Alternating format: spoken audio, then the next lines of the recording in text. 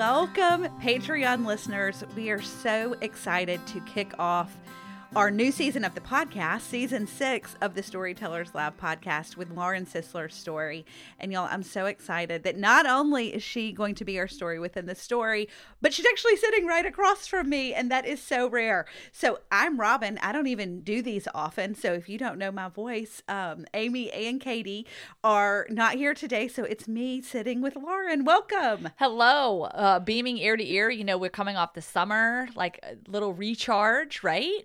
Yes, rest, relaxation, rest. Yes, and now we're cruising on into football season and getting ready for all the things that are happening. Life is just coming at us a million miles a minute, right? That here we are, and so first of all, I'm so thankful for you, Lauren, for taking the time to do this with us today. And if you have not listened to Lauren's story yet, I'm going to tell you to stop what you're doing, go back and listen to her story, and then listen to this, because it's, one, going to make a whole lot more sense, but two, the power in all of it is unbelievable, and how God met her. And that's just going to continue right here. And so, Lauren, in your story, one thing that you really briefly talked about, but that you and I have talked about a lot behind the scenes, is you're writing a book.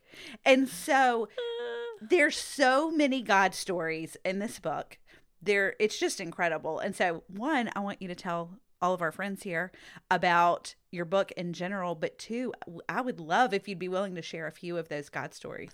Yeah, I mean, this has been a long time coming. I think in my mind, this is a project that I've wanted to take on for many years. And I think I've been encouraged by a lot of people. Hey, you should write a book. Hey, you should write a book. I don't know the first thing about writing a book. I'm not a novelist. I'm a conversationalist, y'all. Hello. So I will say that it took some courage over the years, and really just kind of igniting that fire of confidence within me to say, okay. And then I think we all struggle with, like, when's the right time in our lives? Like, right? When's the right time? When's the right time? When's the right time? You're never going to find the right time. So the right time, y'all, is now. Okay. So if you're questioning that, but I do truly feel, as I've been going through this process, that I came to this intersection and really truly committed myself to this project when I knew God was calling me and saying, this is the right time. And I look at so many situations. You talk about God stories. I was actually just talking to my good friend, Cora, who has worked in some different areas. She went to high school with me, but she does recovery.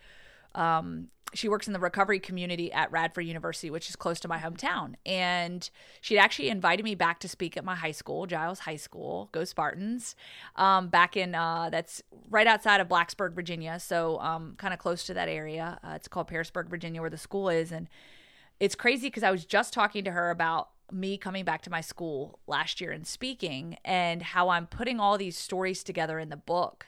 And had I have started writing my book a year sooner, one of these crazy experiences and what it has led to from there would never have landed in the book. And I've realized in this process, and so I don't want to give all the details of the story, because literally, like, every time I tell the story, it just like it's crazy.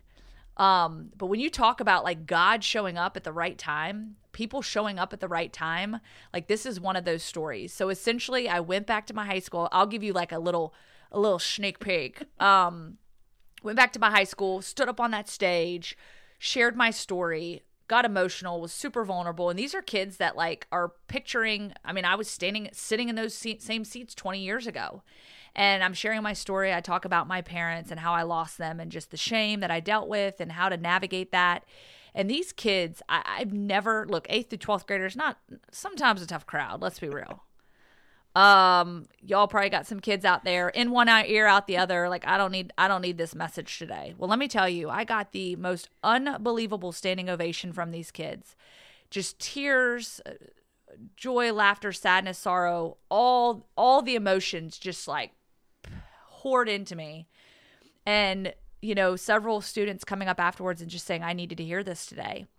And it just meant so much to me. Well, I later get a message from my friend Cora letting me know that there was a young man, an 8th grader, that was in the audience that day that had gone home and told his dad my story.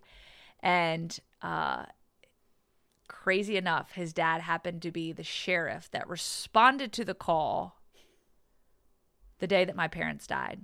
So when the sheriff's office got the call that my dad had collapsed, and this was hours after my mom had died from an overdose, he had gotten the call and showed up on the scene. And in this message that she shared with me, several key takeaways from that that I look forward to sharing with you in the book. But one thing I think that really stood out to me too is, he recalls like going in the house and sort of seeing all these things. And he remembers feeling so sad for this young girl who had to go through this. And he remembers standing there in front of my wall of trophies and medals from my gymnastics career. And he said, that he said a prayer for me. And I just think, wow, like how we're interconnected with people. And, my parents passed away over 19 years ago, and now how it's come full circle. And that young man, that 8th grader, was in that seat, went home and told dad, hey, this ESPN reporter came to my school today, started sharing my story, and the dad just stopped. His name is Sheriff Eric Thwaites. And, we've developed a great relationship. We've stayed connected. I went and visited him. So I can't wait to share all this because so much has come from it. So many powerful things. And, I don't know. It's just, again, you think about the timing of things. Things lined up exactly the way they were meant to. And so this has been a process. It's been a healing process. And I've uncovered so many incredible things that even at 19 years, you're like, okay, how much more healing can I do? How much more can I unveil here? Well, let me tell you, it's a lot. And it has just been, in many ways, an exonerating process. I think about like exoneration, just like freeing. I just feel so free. Yeah.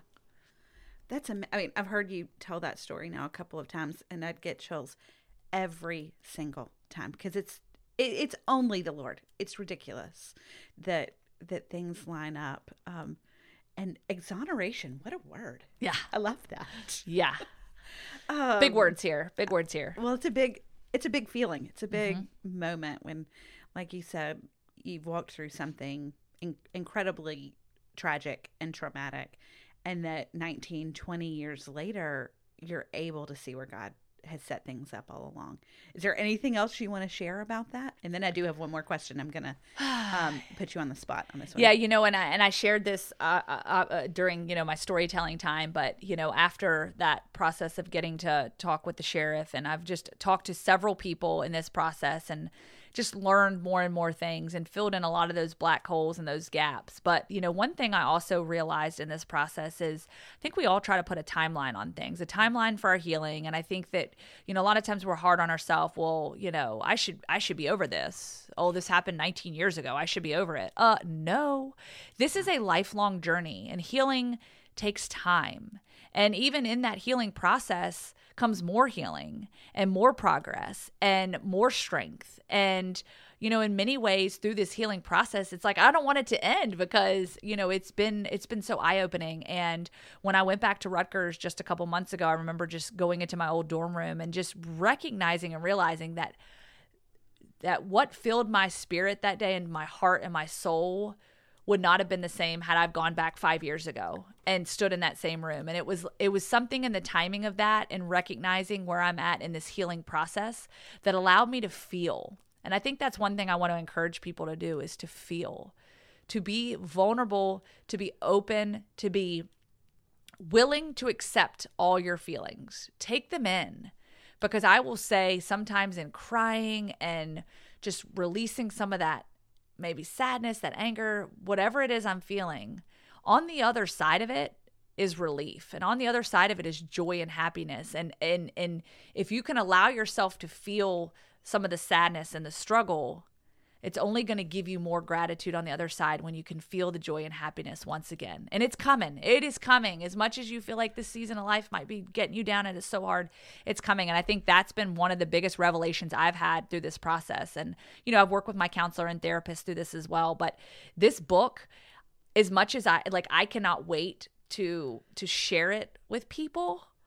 And I can truly say that I almost feel in this journey that I've experienced so much healing. And then when it's almost like handing it off and handing off the healing and handing off things to the next person and to say, here, take it and run with it. Own this. This is yours. This is now your story. This is now your opportunity to, use this in a positive way. And really, I look at my story and maybe my book is just sort of the igniting the fire, just lighting the flame, and then watching it just send sparks into the sky and say, hey, I'm here. This is me. And I'm just excited about it. It's amazing. I know you don't have a title, but when can people start to look for this? One, they can follow you on social media. Yeah. At Lauren Sisler, all across the board, Twitter, LinkedIn, Facebook, Instagram. And oh, by the way, y'all, my DMs are open. People joke with me. They're like, well, they don't joke with me. They're like, how in the world do you keep your DMs open? Don't you have a bunch of crazy people out there? I said, look, I'm a grown woman. I can decipher what is good and what is garbage. So I just throw the garbage in the trash. I don't have to worry about that. But it has brought so many great people to me. So feel free to reach out. If you want to connect, chat, reach out on social media. I'd love to hear your story.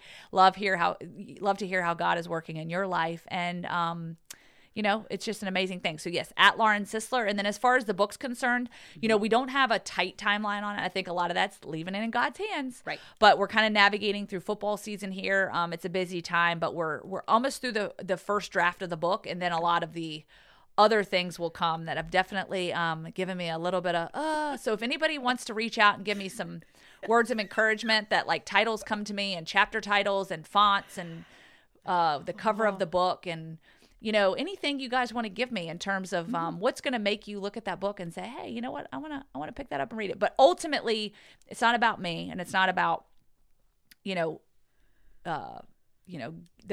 book to me is a tool, and something that is a tool that's helped me to heal and to learn and to grow, but something I hope to pass on to others and use it in such a positive way that, maybe it'll encourage other people to reach a little deeper and say, you know what, I'm going to share my story too. Yeah.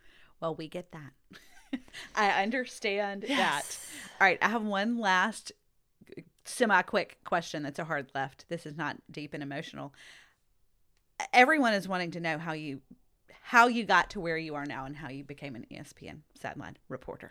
Well, so will you tell us a brief summary of how that happened? Brief summary. Well, I don't know if there's anything brief in my life, unfortunately, but I will say, I graduated from Rutgers with a degree in communications, kind of put the wheels in motion, worked at a couple local TV stations. I worked at CNBC, kind of learned TV from the ground up. But it's crazy. I actually wanted to be a sports doctor growing up my life. And then I realized I'm a little too squeamish. I have a lot of PTSD from some of my old gymnastics injuries. And I'm like, you know what? Nah, I don't think that's for me. So, getting into broadcasting, relationship storytelling, that was something that drew me to it.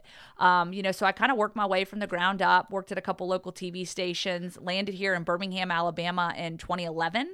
And so I'm over the decade mark. So please, y'all, give me your praises and say I'm officially an Alabamian, right? Can I say that? Yes. So yes, you can. I feel like I'm on both sides of the fence as a Virginian and an Alabamian, so I'll take it. But yeah, so worked there and then have worked at AL.com for several years and a contributor for them. And then ESPN, gave me a chance. They said, hey, we like your work. We like your, personality, your drive, and let's see what you can do. And so I think kind of being here in the heart of SEC country certainly helped with that. I mean, when you have football teams that win national championships like every year, of course, all eyes are on the state. You either love them or you hate them, right? So with that being said, my friends, that's kind of been the journey, just working my way up and making plenty of mistakes, dealing with a lot of heartache, rejection. It happens, and we're fighting. We're always fighting for our job, fighting for our spot, but also recognizing that, we are given this great opportunity, and I just want to do the best I can with it.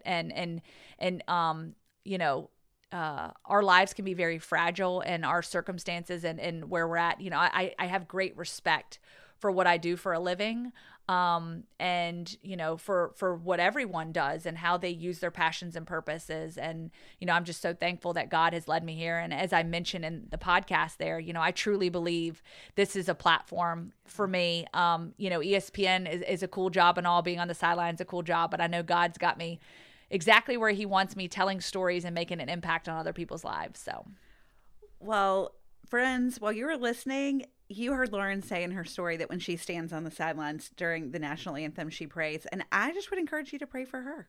What an amazing opportunity, one, to look at the TV and go, I know her. Like, you all know her. This is so fun. But to just pray for her. I mean, what an open door and what an opportunity. And we are so excited to be able to link arms with you and walk through this. And so thank you so much for doing this.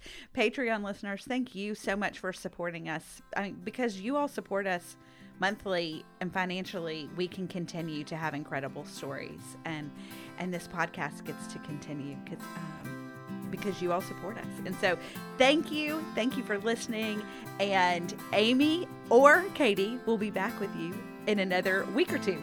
Bye.